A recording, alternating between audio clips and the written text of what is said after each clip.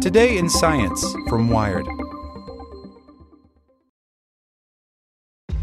This episode is brought to you by ShipStation. You know, some things take a lot of work, like sending little robots to far-off distant planets. And just as that's challenging, so too is running a successful e-commerce business, especially when there's so much to do. So I want to introduce you all to ShipStation.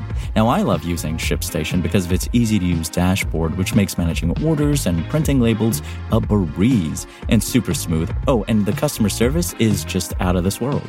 It's exactly what you need to help grow your business. Sign up for your free 60-day trial at shipstation.com/technews. That's shipstation.com/technews. Want to learn how you can make smarter decisions with your money?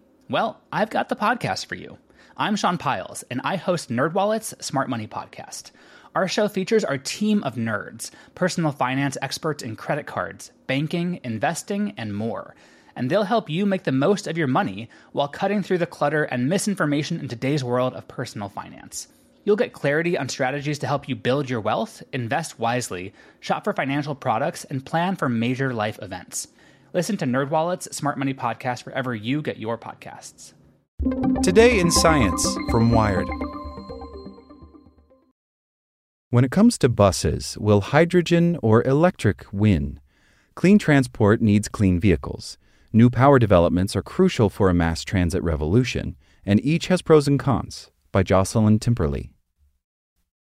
Finding new ways to power the world's vehicles has long been a vital component in tackling the climate crisis. When it comes to small passenger vehicles, there is little question that the future lies with battery electric cars, rather than ones driven by hydrogen fuel cells, the other viable alternative. However, as the size of a vehicle increases, hydrogen can become an increasingly attractive option. For buses, some argue hydrogen power gives several key advantages over their battery electric counterparts. Which of them ultimately becomes the main technology in buses could have an influence on other forms of transport too.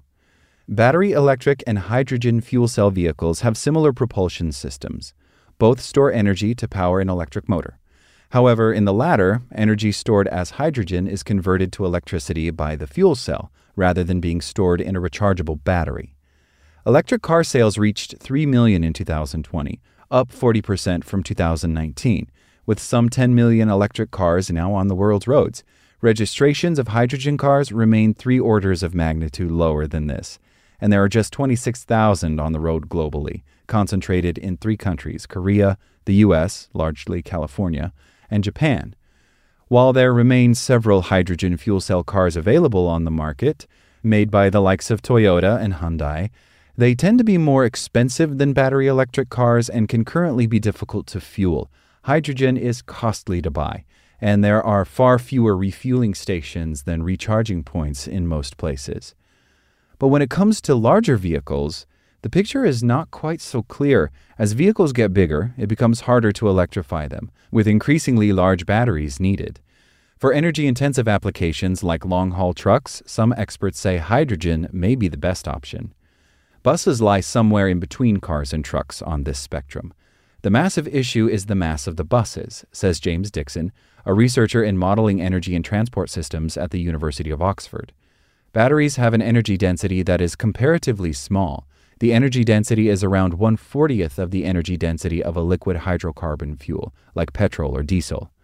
Hydrogen also has a relatively low energy density, the amount of energy that can be stored per unit volume mass or area, around 4 to 5 times lower than petroleum fuel, but far higher than electric batteries, he adds. China already has around 5,300 hydrogen fuel cell buses on its roads, the vast majority of the global fleet. But other countries are investing in the technology. Neil Collins, managing director of Northern Ireland-based bus manufacturer Wrightbus, says his company is technology agnostic and is making both battery electric and hydrogen fuel cell buses. It feeds journey data from its bus operator customers into a tool to model different driving cycles for its vehicles to help them find the best technical solution for that particular route. Advantages of hydrogen include shorter refueling time and an often larger tank range, but hydrogen technology and infrastructure is more expensive, says Collins, while the skill sets in the industry for using electric buses are also likely higher than for hydrogen. Dixon also notes that one concern about hydrogen has always been its safety. It's got quite wide flammability limits, and it's notoriously difficult to keep in a pressurized container without it leaking, he says. In terms of infrastructure, electricity is a lot easier because you don't need liquid fuel trucks driving around. Still, hydrogen may be a better option in a city with lots of hills like Hong Kong, where it's also very warm and humid, says Collins. That's going to be a problem for electric buses because the cooling and the hills are just going to drain the batteries, he says. But if the city is relatively flat and the journey times are relatively short, and it's not either significantly warm or significantly cold, battery electric can do a very good job. Some regions have become early adopters of hydrogen. Aberdeen has become a hydrogen hub after the council put in hydrogen filling stations, which refuel road sweepers and waste trucks as well as buses and cars. The U.S. has announced several programs to support the rollout of hydrogen refueling infrastructure, although electric buses are currently far more common. But aside from the comparison during use, there are other considerations to keep in mind. Hydrogen is seen as a potential clean fuel because it can be made by electrolysis using clean electricity, and it has no greenhouse gas emissions at the source. The fossil fuel industry is also eyeing up blue hydrogen, making hydrogen using fossil fuels but capturing the carbon and storing it underground. Currently, however, the vast majority of the world's hydrogen supply comes from simply burning fossil fuels.